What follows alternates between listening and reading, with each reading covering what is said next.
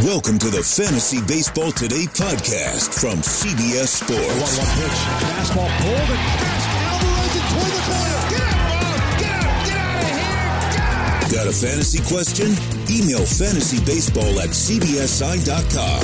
Get ready to win your league. Where fantasy becomes reality. Now, here's Adam, Scott, Heath, and Chris. Fantasy Baseball Today is right now. I am Chris Welsh, joined by Mr. Scott White. Lucas Giolito was on absolute fire tonight. I feel like we've had the last couple shows. Maybe we'll just keep doing this. We have a guy that just lights up the scoreboard with, or at least the stat sheet, with all of those strikeouts. Not a lot of hits, not a lot of earned runs. Lucas Giolito, hello, 9 innings, 3 hits, no earned runs, no walks, 12 strikeouts. This is his 3rd straight game with double-digit strikeouts and his 7 straight games with more strikeouts than innings pitched.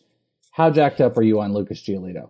I mean, if there were any doubts, and I think that rough patch right after the All-Star break may have raised some doubts, but he's put those to rest now. He's an ace. He's everything we ever hoped and dreamed he would be, and he will be one of the first 15 starting pitchers off the board next year, I would guess, as of now. Boy, you like to jump right into it. This is you're all business, man. Doing the thing. Giolito. I mean, I have to fight against myself because I am a talker. And I like to take us into crazy directions. And I have to know my place, Scott. I got to know my place here because if I start going into, hey, let's talk about temperatures and let's talk about chicken sandwiches and we're going to go crazy and we're going to go off into a whole nother ball game. Yeah. So I figured just Lucas Giolito right off the top. Now, you bring up an interesting one.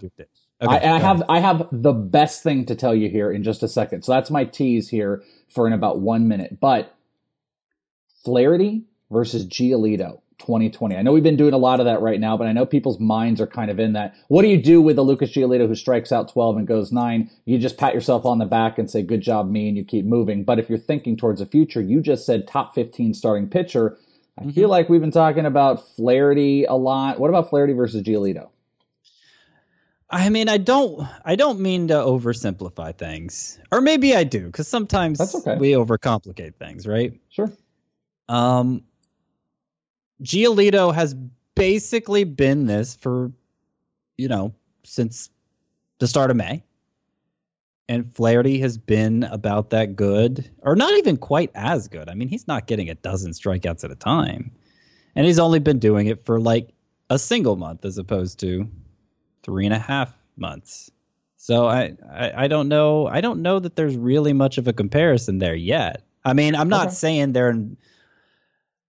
they probably wouldn't be in different tiers, but I don't really understand the case for Flaherty over Giolito. Well, I mean, I remember, I think it was last week when the three of us, you, me, and Adam were on, and Adam, you and I, he was making the case for Flaherty as a top 10 starting pitcher for next season. Well, so that's Adam. And I kind of gave him one of those, Adam. Adam. Hey, I've got the greatest Adam, and I'd love it if we could do it at the same time here. So I get a text. Adam, couldn't make the show tonight, which is totally okay. And Adam says, I'm gonna pull it up here. Let me get to my phone. He goes, I benched Lucas Giolito due to the matchup. Please feel free to ridicule me. So 1, 2, 3. Adam, what are you doing? What a dunce. What are you doing? Come on. You just said 3 minutes ago, we're sometimes oversimplifying or overcomplicating things. That's overcomplicating it with Giolito. That's overcomplicated. That is probably my biggest, the biggest frustration to me as a fantasy analyst is how aggressively people play matchups. It really should only matter around the fringes, and Lucas Giolito is clearly not on the fringes. I see that too. The more that I dig into, I do love seeing the CBS when I go in. I look at the own percentage and start percentage, and I'm starting to see that a little bit more too, where people are, and I mean it's a smaller degree because I'll be looking at maybe guys that are owned 60 or 70% of the time, or even 80, and then you see down at a 40% start rate or something like that. Like there is an over complicate/simplification that goes on. One guy you don't have to worry about with that is Justin Verlander. Justin Verlander on Wednesday night went 9, gave up 2 hits, 2 earned runs, 11 strikeouts in the game, and got the loss. And I found this here from our friends over at Stats by Stats. Justin Verlander is the 3rd pitcher in the live ball era, which is since 1920, to throw a complete game with 10 strikeouts, no walks, and 2 or fewer hits allowed and suffer a loss. Scott White. First? No, he's the 3rd. Do you know who the other 2 are? And they're relevant because they're both within the last 7 years. Oh man, I really want to guess this right, but it's impossible. Feels like it's like finding a needle in a haystack. Okay, I'm going to set you up then. One of the pitchers, he's still looming around, but I don't think he's pitched in a little bit. He is involved in one of the more embarrassing trades from a prospect that's been incredible this season. He was traded for this prospect, and this prospect was incredible this season. He is traded for this prospect, and this prospect was incredible this season. A starting pitcher who is still kicking around. Kicking around is a word, yeah. Kicking around. I don't know. The answer, James Shields. Okay. Yeah, October 2nd, 2012. And it was Fernando Tatis. Yes, exactly. And the other one is, I call him Blister God, habitually hurt Rich Hill. Rich Hill, who is always looming around. Rich Hill, James Shields, and Justin Verlander were those players. And Verlander at the top. Is Verlander in that mix, by the way, with maybe Max Scherzer as the guys that you can just close your eyes, feel great about next season? You know, the guys that you actually maybe reach for the starting pitchers? I'd like to say he was, because he's basically been that for, he had that kind of weird mid-career decline, but then has come surging back here over the last 4 years or so. But he's going to be 37. Like that has to give you pause. There has to be a discount factored into that age. He's super frustrating in Dynasty because of that. He's so good, and you look at his age, and then all your wires start to cross because you're like, this doesn't make sense. I can't do a 37-year-old, but yet he's one of the best in the game. It's like him and Scherzer, their values in Dynasty are so twisted. It's hard to comprehend, but I mean, if Verlander keeps coming out and doing it, what can we say? Yeah, I would not, obviously he's number one. He's been the best pitcher in fantasy this year, partially because Scherzer's missed so much time recently. He might be like 5th for me next year, Verlander. That's the kind of discount I'm talking about, where it's just like, okay, I mean, any year now, he's just going to drop off.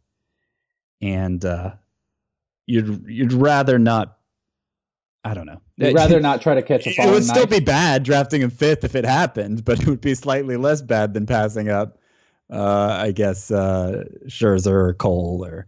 And I hope people realize what just happened. I just said an analogy, and I just nailed it. And Scott and I, before we were starting the show, we were joking because Scott was only speaking to me in analogies.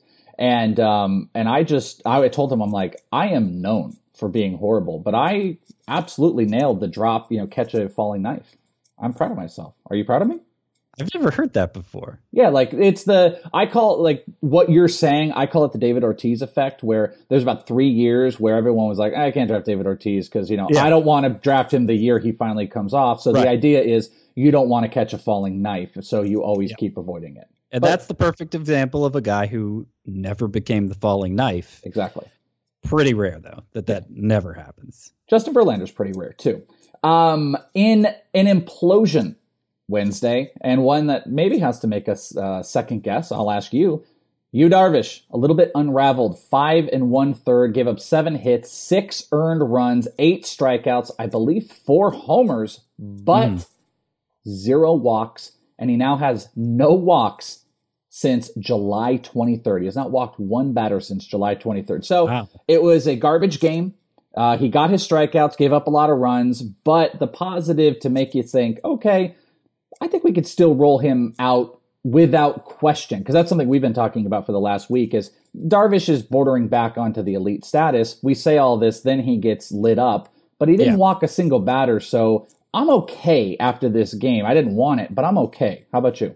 This is such a 2019 start he had. Like, this is the kind of start that I feel like has bitten every ace at some point this season, usually multiple times, which is why so many pitchers that we think of as dominant and that are among the most trustworthy have ERAs near 4, is because they just get blindsided by these home runs at a time when it's really hard not to, because there's so many being hit. I'm actually encouraged by the fact he gave up 4 home runs. The stat I had for Darvish was 2 walks in his last 9 starts. I'm not sure if that's any more or less impressive than the one you gave. But the point is, the thing that was holding him back early in the year has been overcome and then some.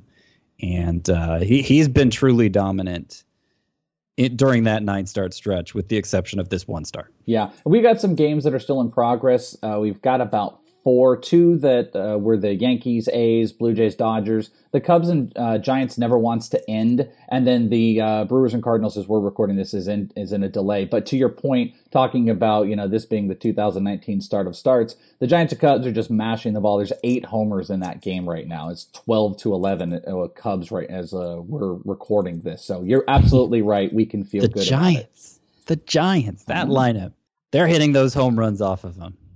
They're teeing him up. I know they were absolutely teeing him up. Is this Mike Yastrzemski or Carl? They're playing.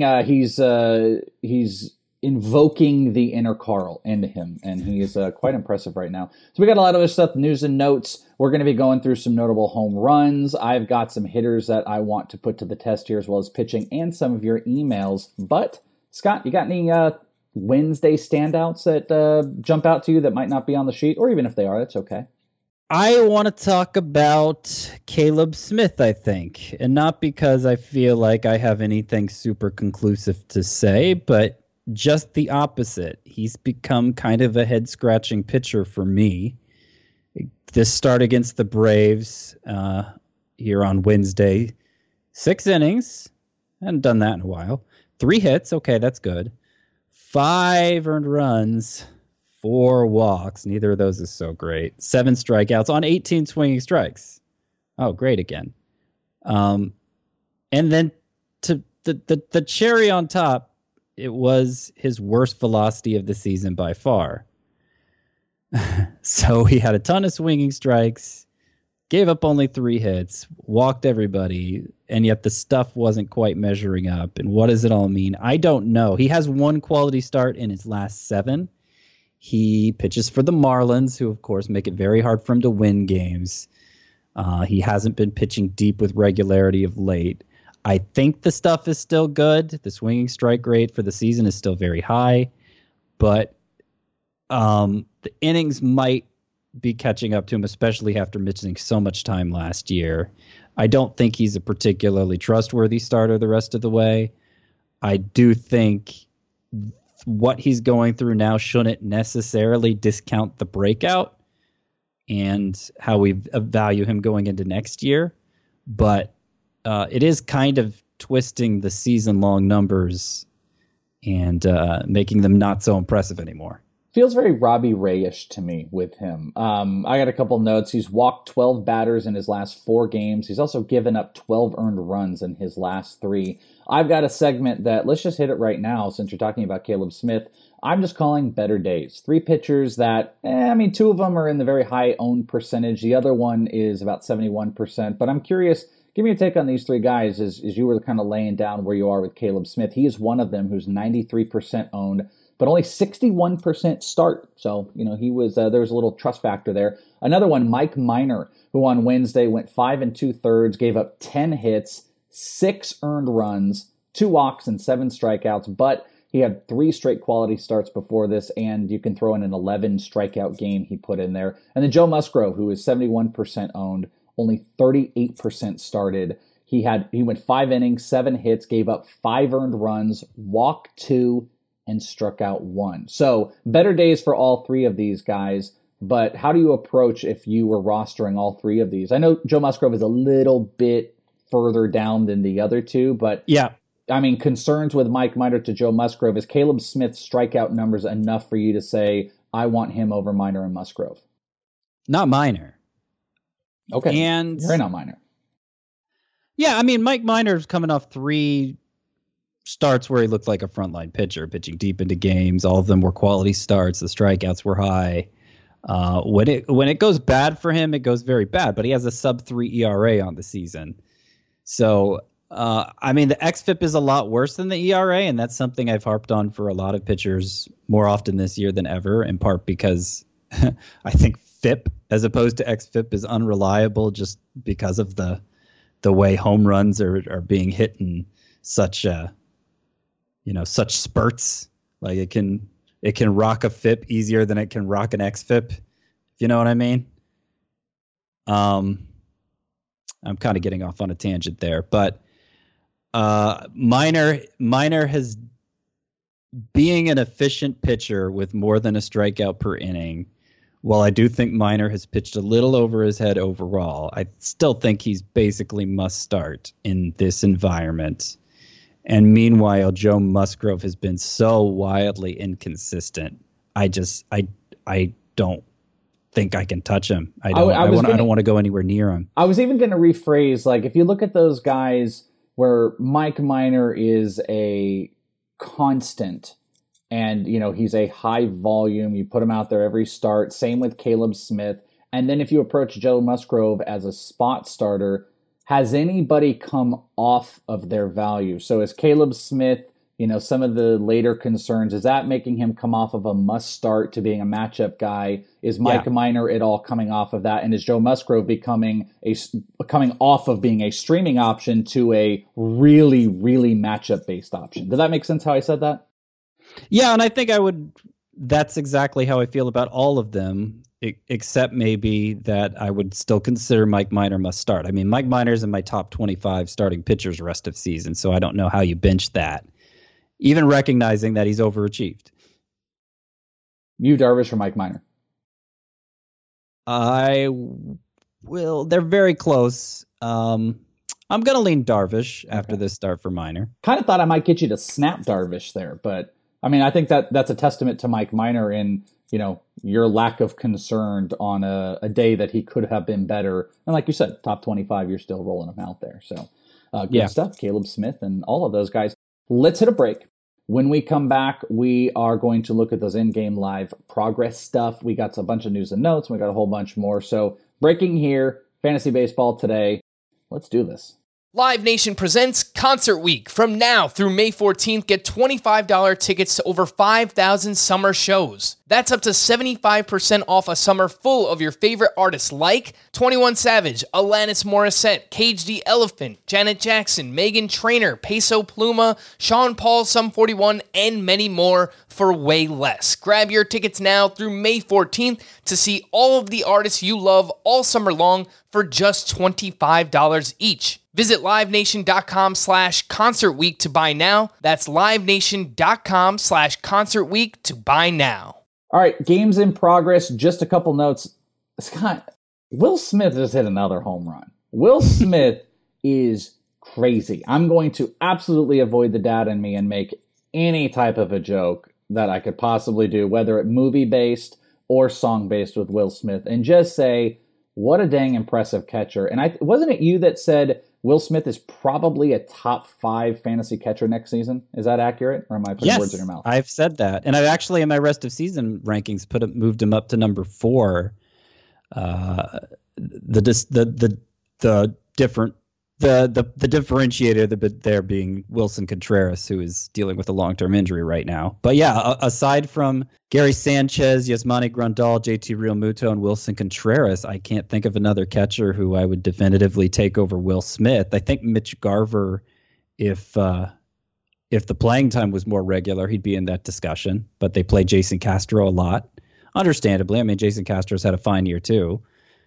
But yeah, I mean, Will Smith, I think he's in the conversation maybe to be the top catcher in fantasy next year. I mean, he's just improved so much offensively. I think Gary Sanchez, in terms of pure power, is the only other catcher who really compares to him. And I actually did. I think I mentioned this yesterday, but I do a quarterly. Yeah, I mentioned it when we were talking about Sonny Gray. Sonny Gray was one of my 5 biggest risers in dynasty leagues from the last quarter. Will Smith was another one of the 5. And I'm usually pretty tough on catchers as far as fantasy goes, just because for the last couple of years, I've been very do not take starting. No catcher deserves to be inside the top 100 just based on, the top guy of Gary Sanchez down to the bottom guys. It just doesn't make sense doesn't make sense to invest in these guys. So when you get into fantasy or you get into prospects, I got my top 500 prospect list that I do within this league in my show Prospect One. 500. I know 500. It's like 800 further though. But you gotta remember, this is like deep dynasty people. I'm looking at like these 16-year-olds that are out in the Dominican Summer League and stuff like that, and I get crazy with it. But with that, I think on my 500, I've probably got 18 catchers across the board, and that says where the value is. The totality of the value of these guys in general. What I wanted to add to your point is I agree with you. Will Smith has rocketed up positionally as far as, the quote prospect catchers long term. Joey Bart is still in there, of course. I had to have Joey Bart over him. But coming to your 2020 point, I think Will Smith actually is the number one fantasy catcher from a value perspective. He's the guy that I want to own. I will not pay for Gary Sanchez, but based on the cost you're going to get from Will Smith and the return, I think he's the best catcher investment probably in 2020 at this moment. Well, you're assuming the industry as a whole, I think, isn't going to value him like I'm saying he should be valued. I am. You're right about that. I mean, if he's like 78 overall, then I retract everything I'm saying. But I'm hoping a guy like Will Smith is going to be closer into the, 160s overall. Obviously, assuming you're not playing two catcher leagues, blah, blah, blah, blah, blah, those type of things. But that's an interesting one. Yeah, exactly. Dodgers up 1-0 as we're doing this. The A's are up 4-1 on them Yankees. By the way, he's live. Chris Davis, 83% owned, but only 39% start in CBS. Hit his 18th homer. First home run since July 30th, Scott. Gosh. Ugh. Man.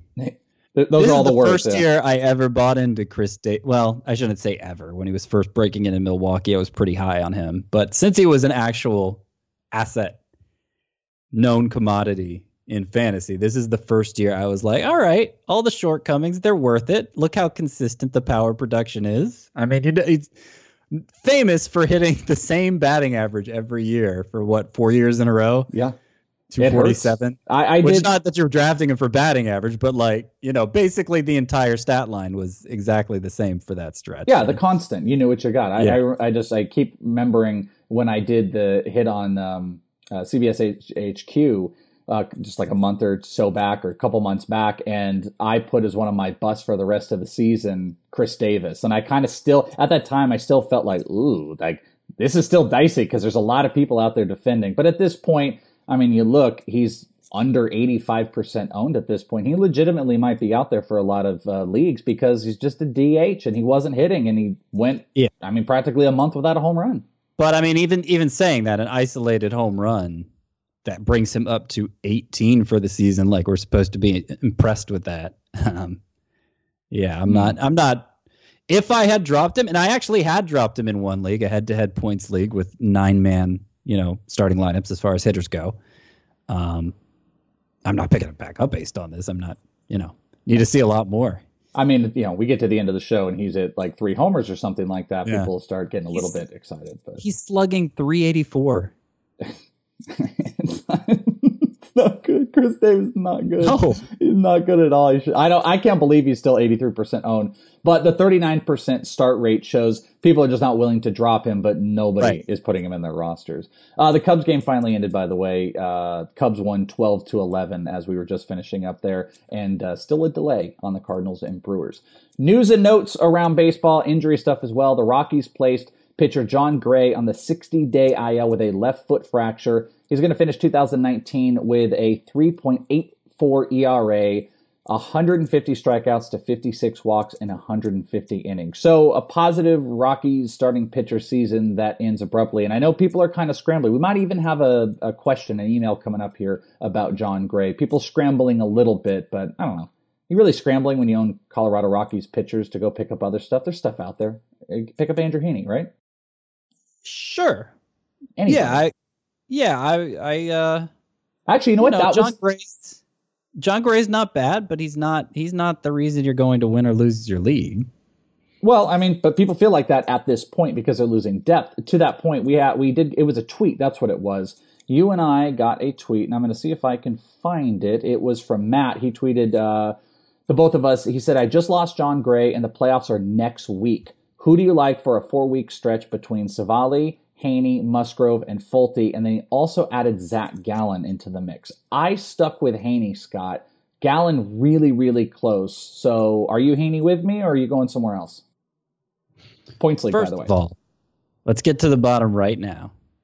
Is it Heaney or Haney? Heaney. Okay, sorry. I'm going to do that from time to time. I'm going to flow through my different words, and I definitely said it 2 different ways. Andrew Heaney.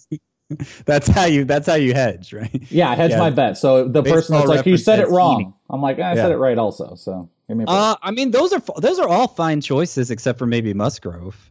So, I'm almost reluctant to pick one because then I'm on the hook for. Well, you could say Haney or Haney. If you say Haney, then if he picks up Haney, you're like, well, you picked up the wrong guy, so don't worry about it. So. I mean, right now I'm feeling Haney. That sounds like that does sound. It sounds like a song. That sounds like it's going to be a song from Pink soon. I'm feeling Haney. All right. Yeah. But yeah, Fulton-Evich has questions. Gallen has questions. I think they all have questions. So I'll say Heaney. Okay. I haven't looked at the matchups, and it would take too long to pull them up. But I think any of them is a reasonable gamble. I lean Heaney. And I said to him as well, like if Heaney goes out and struggles in his next start, I'll snap drop him for a guy like Gallen. I don't look at any of those guys. If you're really truly asking a question like, hey, for a 4-week stretch, I wouldn't actually be approaching it like that, especially if the playoffs are coming up. I would be taking that spot. If those are the type of players that are actually out there for you, I would be looking at streaming at this point. And Heaney's a good option. If he lights it up, you keep him. If not, move on to Gallen and stream that through into the playoffs, especially a points league.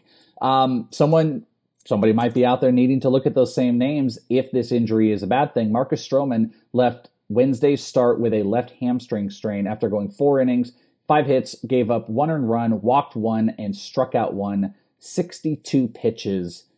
Marcus Stroman, we just got to kind of sit and wait. But if it's anything multi-week, you done? You out? Yeah.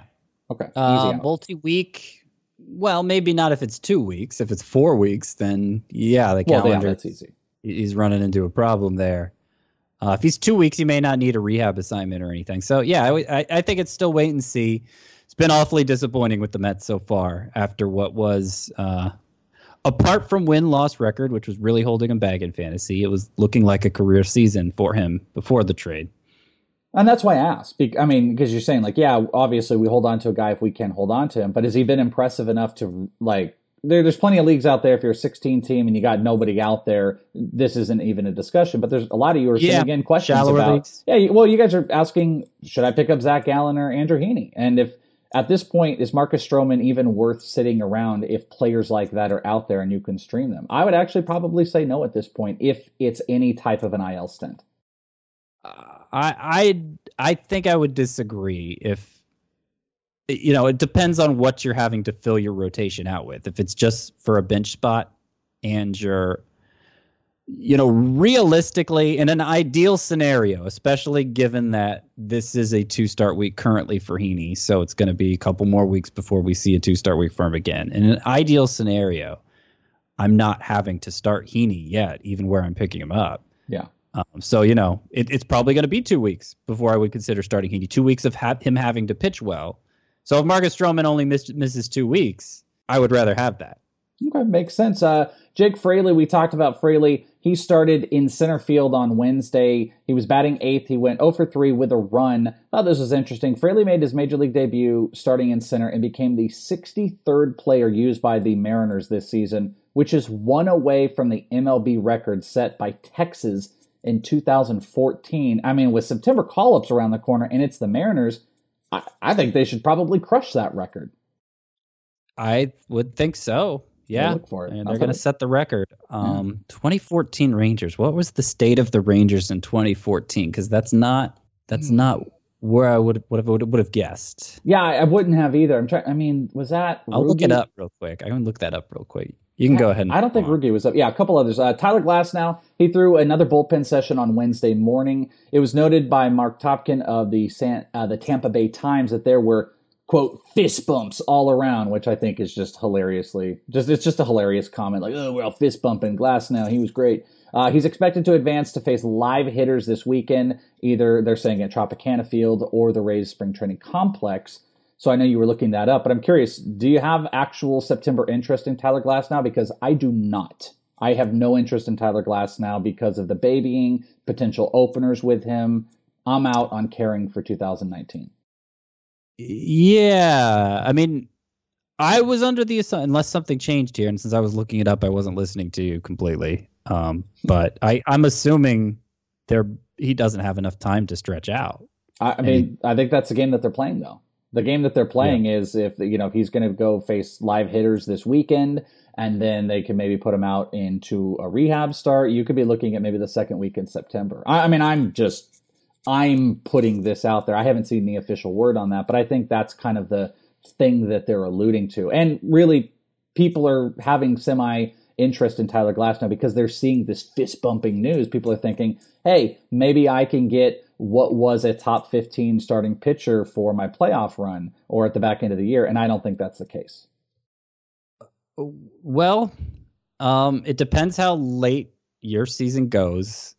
Yeah, some head-to-head leagues might cut off the last season or two, and then it would be much harder. But if they're, kind of letting him build up on the fly, there's a possibility he could give you 2 or 3 true starter workload type starts.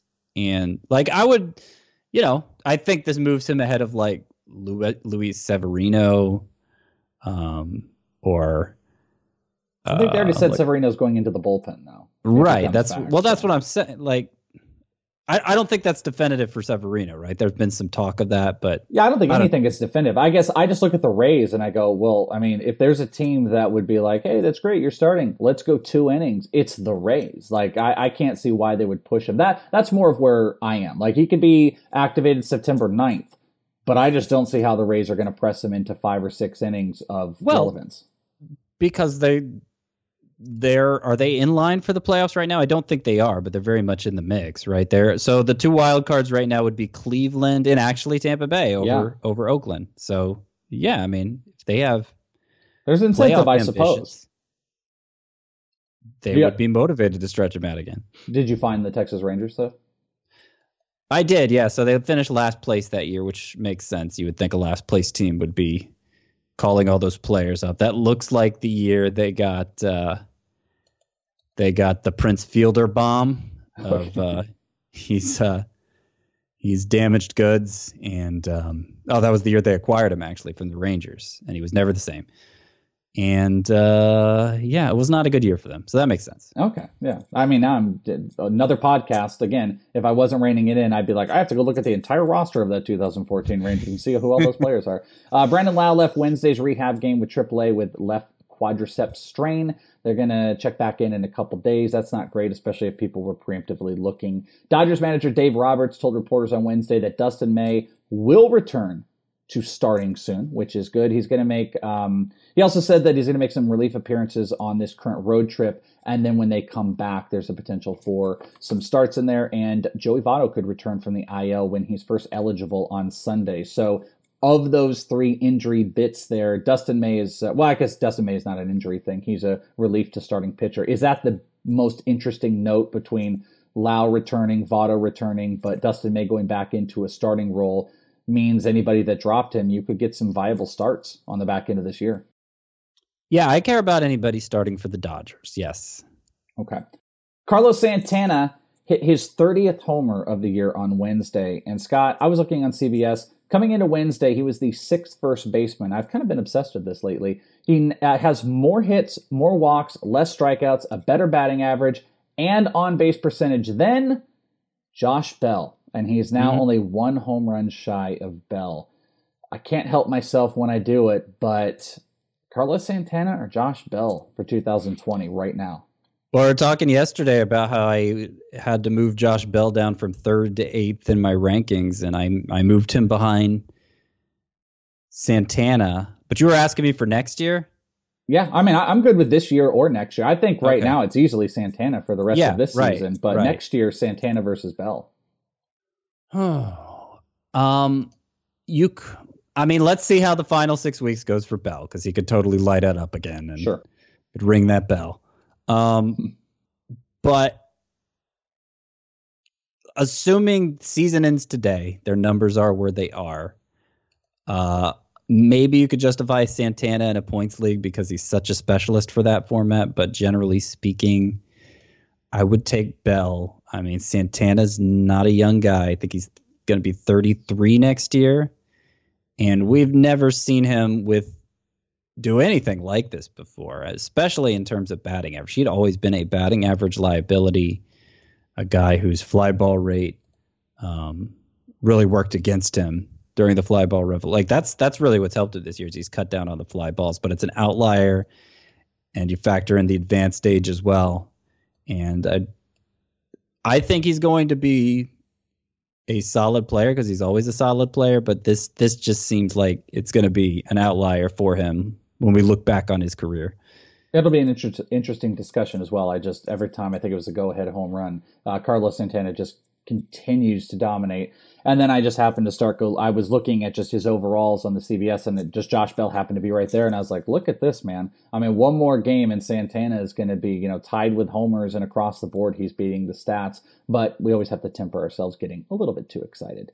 Some notable home runs from Wednesday. Ronald Acuna hit his 36. He's now 36 homers and 29 stolen bases. Bing, bing. A couple 27th homers for the year. And if I would have asked you at the start of this season that Bryce Harper and Ketel Marte would have the same home runs on August 21st, and there was no injury stuff, they both had 27, you would have called me a crazy person, right? Absolutely. My biggest fantasy regret, at least in terms of drafting, was in Tout Wars. I'm in the 15-team online draft league. There's like 5 different Tout Wars league. That's the one I'm in.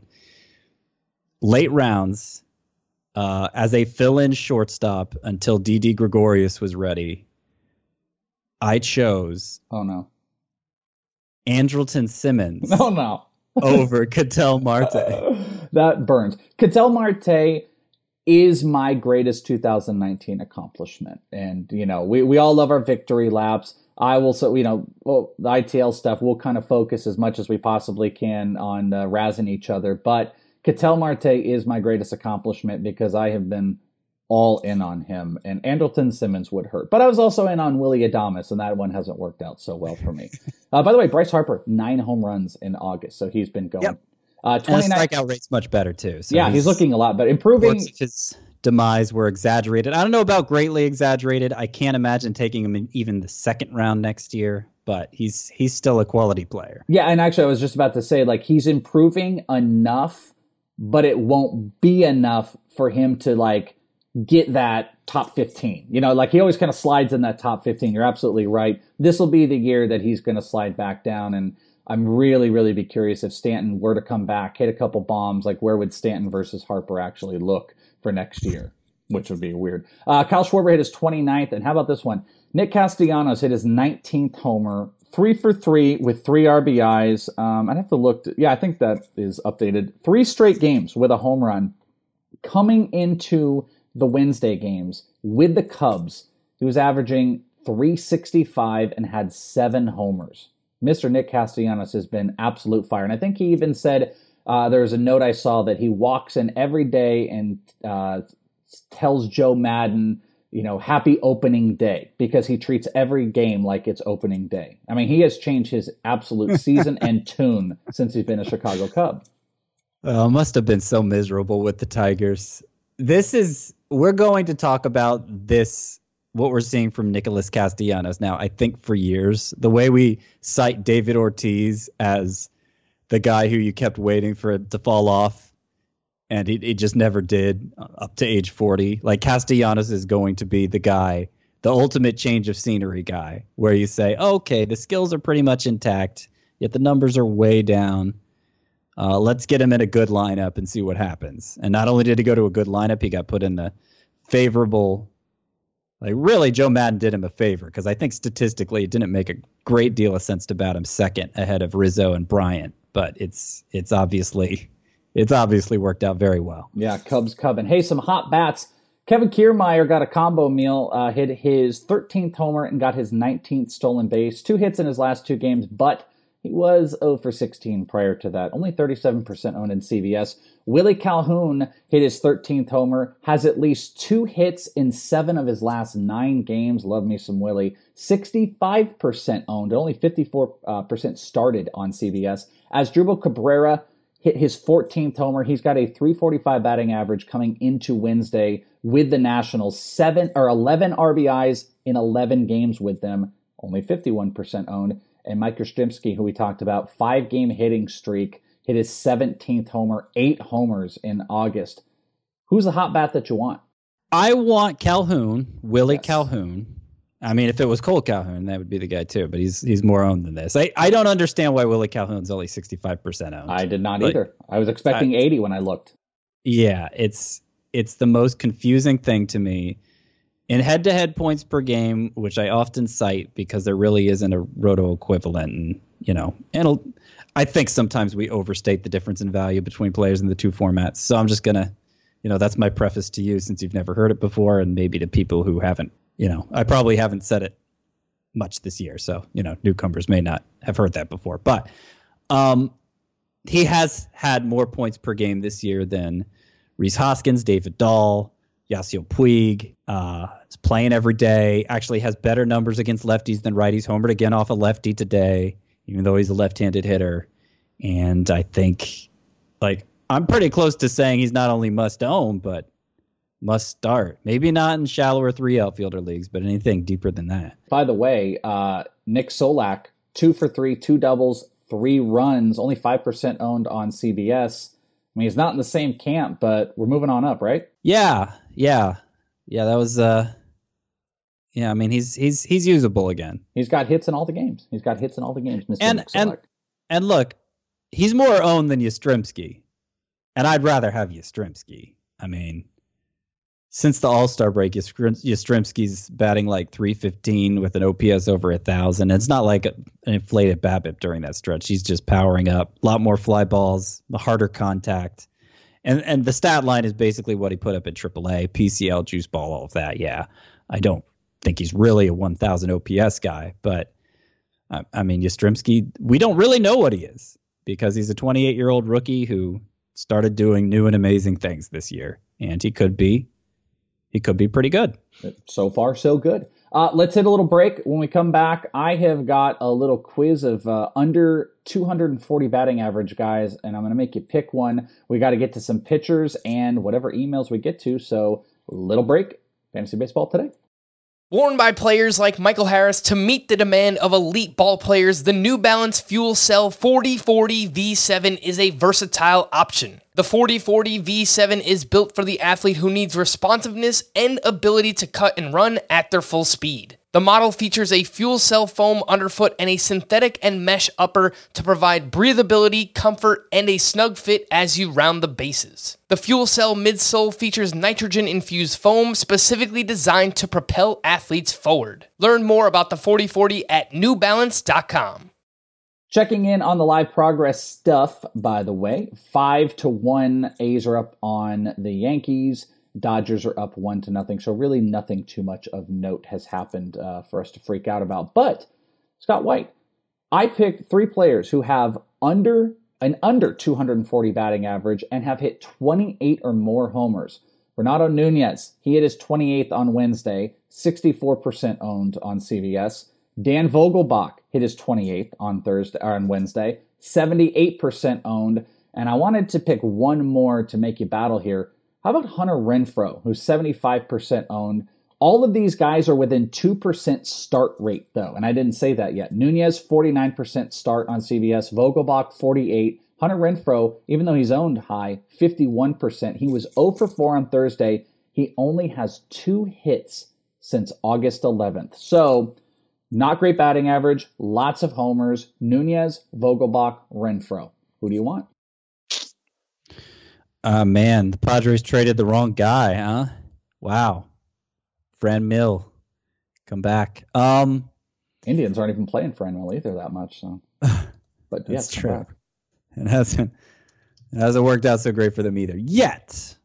But I think Fran Mill's better than all of these Renfroe. guys. All of these guys. Anyway, to answer your question, the guy I want is I'm forgetting the names now. Okay, so the guy I want, not loving any of them right now, to be honest. I mean, in a head-to-head lineup, I don't think any of them would have a spot for me, but you expand it to a roto lineup and, you might have to start one or two of them.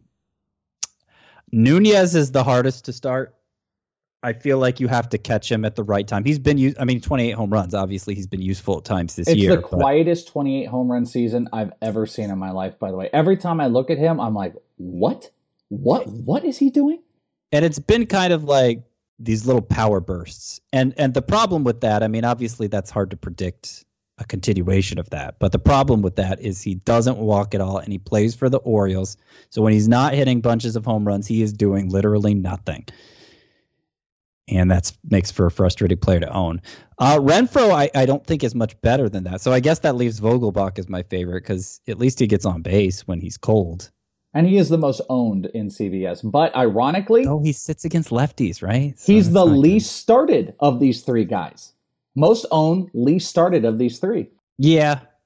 He got a lot of traction early, which might be impacting the ownership rate there because some people just... August 21st, they've tuned out with Vogelbach still on the roster. Yeah.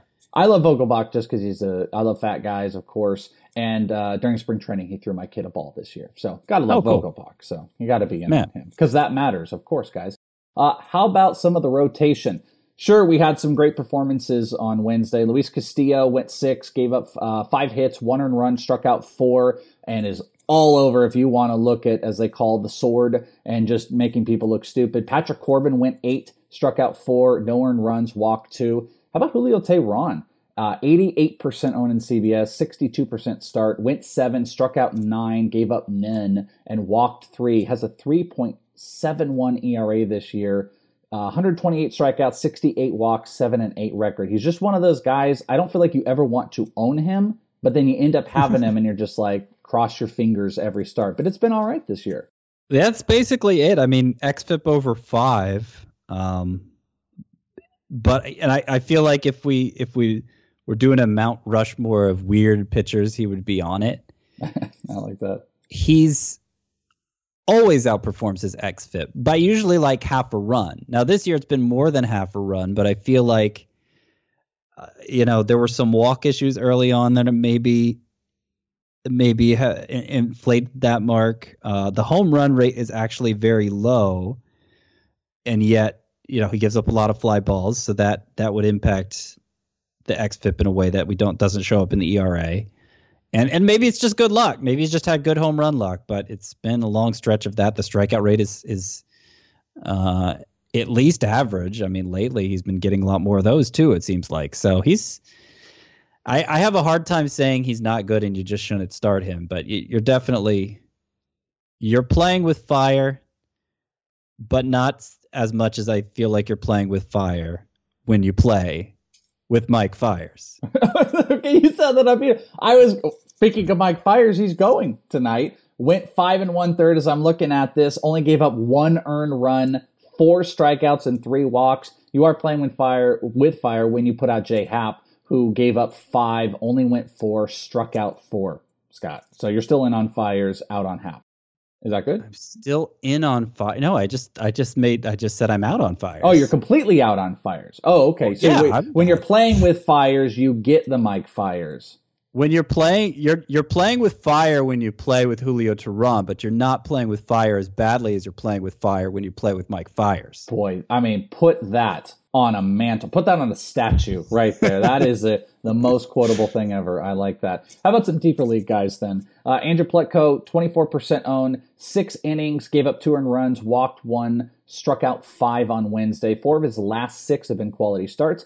And Adrian Hauser, 28% owned, went 5, walked 2, didn't give up any runs, struck out 6, 2 straight quality starts coming in, and he had a 10 strikeout game any of those? I mean, I know these are just purely deep league stuff and at best streaming options, but did anything jump out to you with these two guys, or just, solid performances? I mean, Pleco, 4 of the last 6 have been quality starts.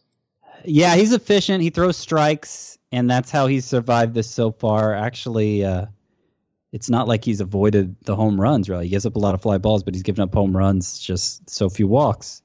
I don't think it'll last. I mean, guys who give up a lot of home runs and don't miss bats, it's just a formula for disaster these days.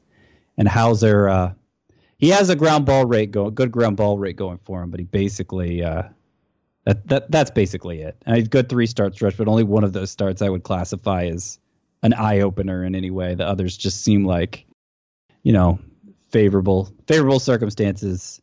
Some Babic luck, some stranded runner luck. Not that excited. Yeah.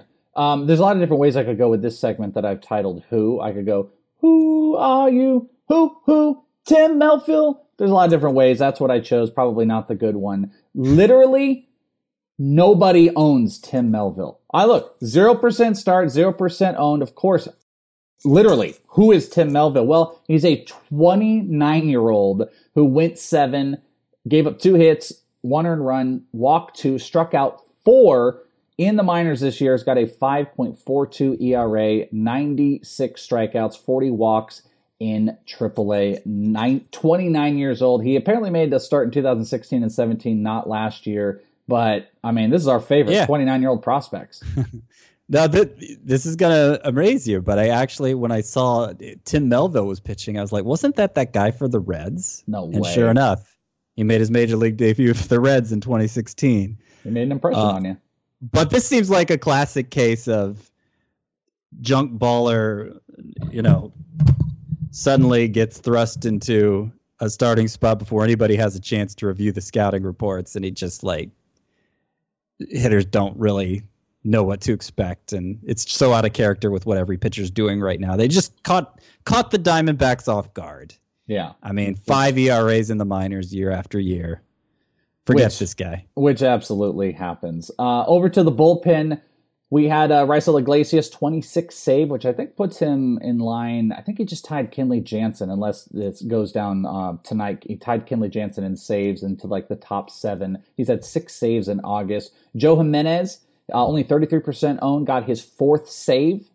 And Emilio Pagan, though, this is what I wanted to talk about, 75% owned. We've talked a lot about him. He blew it. He blew his save, went 1, gave up 3 hits, 3 earned runs, only struck out 1, but he ended up getting the win. So, Pagan. See, I wouldn't care. Closers blow saves sometimes. I mean, his numbers for the season are awesome. He had been on a nice run, but he closes for the Rays, who want every possible excuse to have a closer by committee. And he just opened the door again. I think the guy he most has to be worried about, actually, is Nick Anderson, who, since coming over from the Marlins, 9 innings, 18 strikeouts, 4 hits, no walks. And he was also the guy who came in before Pagan in the 8th. He was the setup man, had a nice, clean 1 inning, gave up a hit, didn't walk or strike out anybody, but he got the hold in that stance. I'm not saying you should drop Pagan. I'm not even necessarily saying you should pick up Nick Anderson, except in very deep leagues where saves are impossible to find. But I'm just saying, Pagan may not end up being the answer to all your prayers. We'll see what happens after this. A nice fun save, too. Milwaukee Brewers just all over. Let's see. So Guerrero came in. Who was it? Junior Guerrero came in and got a third of an inning save, which was his 3rd after Drew Pomeranz had started the inning, and he went 2/3 of an inning, struck out 1, walked 1, and then they brought in Guerrero. And Albers had came in before that. So, I mean, they're just all over the board here because of this game, which was called, by the way. They called the game, so it didn't go through the full thing. I guess it ended up going 6, so we were into the 7th inning, so Guerrero got the save. So probably nothing to really read in there, though they're always an oddity, right? Yeah. I mean, I guess you can't count on Albers being the primary save source there. I mean, before it got delayed, he came in like the sixth inning. So we were Right. talking about how excited you can get, or not, quote, excited you can get about Albers. They're not going to do anything. It kind of felt like looking at this might have been a game that they would have thrown Hader back out there. Yeah. And who did you say ended up getting the save? Junior Guerra. Guerra. I'm sorry, Guerra. Yeah. Yeah. Okay, I thought you said Guerrero, so I was just making sure I wasn't crazy. Just illiterate there.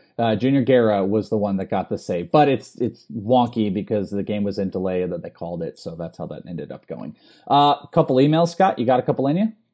Sure. All right. Ken, he emails us saying, I was looking at the current player ranks to pat myself on the back for drafting Freddie Freeman, and I noticed that Rafael Devers is the number 5 hitter in our format. I was kind of shocked to realize that. I'm not even sure I've heard his name mentioned once this season on the show, which I don't believe that. I look back at my draft results, and he was taken in the 11th round of a very competitive 12-team league. Easily the best pick of the draft. Is he the most underrated fantasy star right now? Where would you have him in your overall ranks in 2020? League leading 47th double, by the way, he hit on Wednesday, and 27 homers. So, I mean, unbelievable. What is that? 74 count on homers. Yeah, 74 on the doubles and homers. Yeah, we've talked about him some. We may not have really talked through the breakout in real time.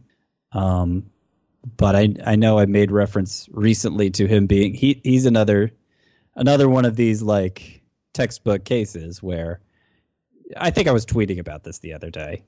Because the only real case you could have made for Devers coming into the season after the year he just had, when failed to live up to a lot of hype and really seemed to take a step back in terms of performance, both the stats you see and the stats behind the scenes. The only case you could have really made for Devers coming in was he was an elite prospect pedigree.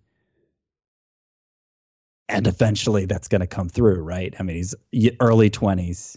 And look, it did. So it was kind of a blind faith pick, and it always feels kind of icky making those arguments because it's become such a stat saturated industry. I mean, I feel like if I don't have a stat to back up what I'm saying, I just sound like a dummy. That's what I worry about.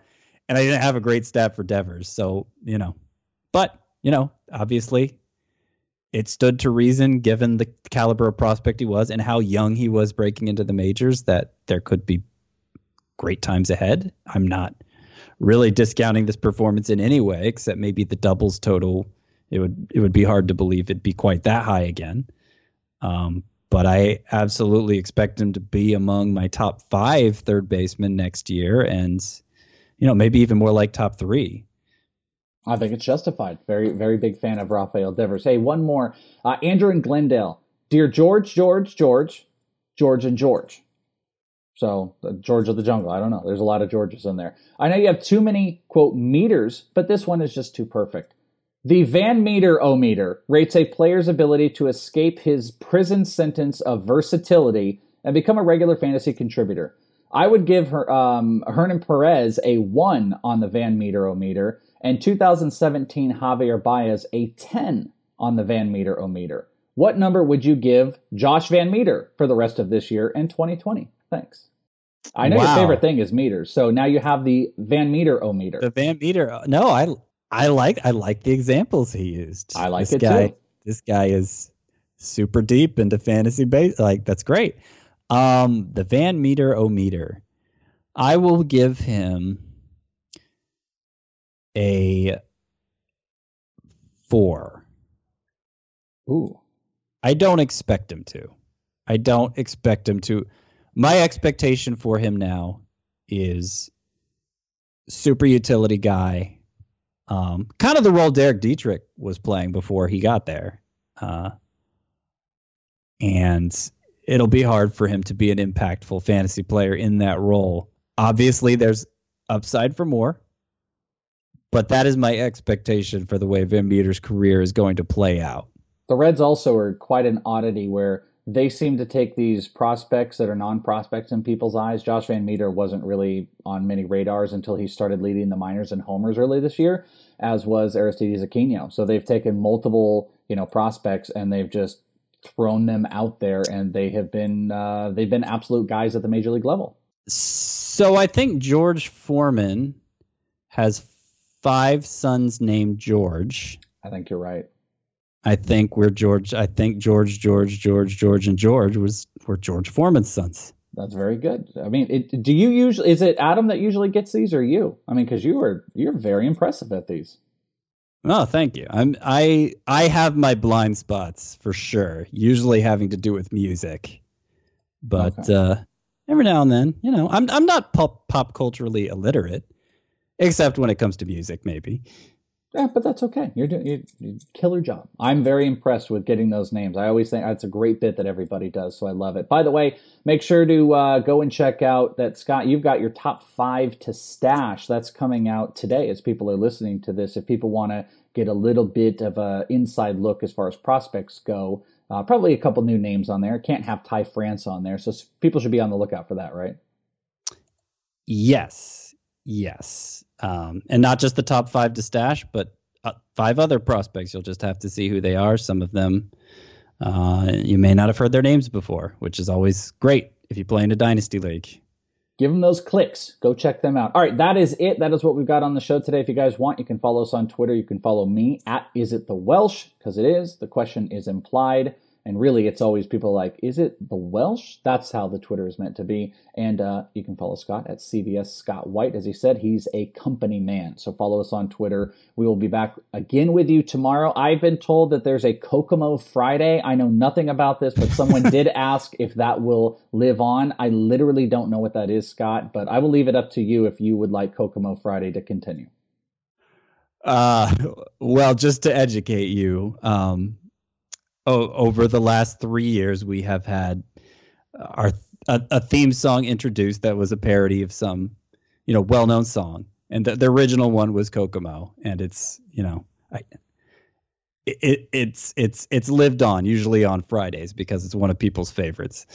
So you'll have to ask Adam where you get that and insert it into the file. All right. Well, if he will look at his phone after not starting Lucas Giolito on Wednesday, I will see if I can get the file and we'll rock some Kokomo Friday. I'm all for going with the same game plan. All right. Thank you guys for tuning in. We will be back with you again tomorrow. This CBS Fantasy Baseball Today. Later.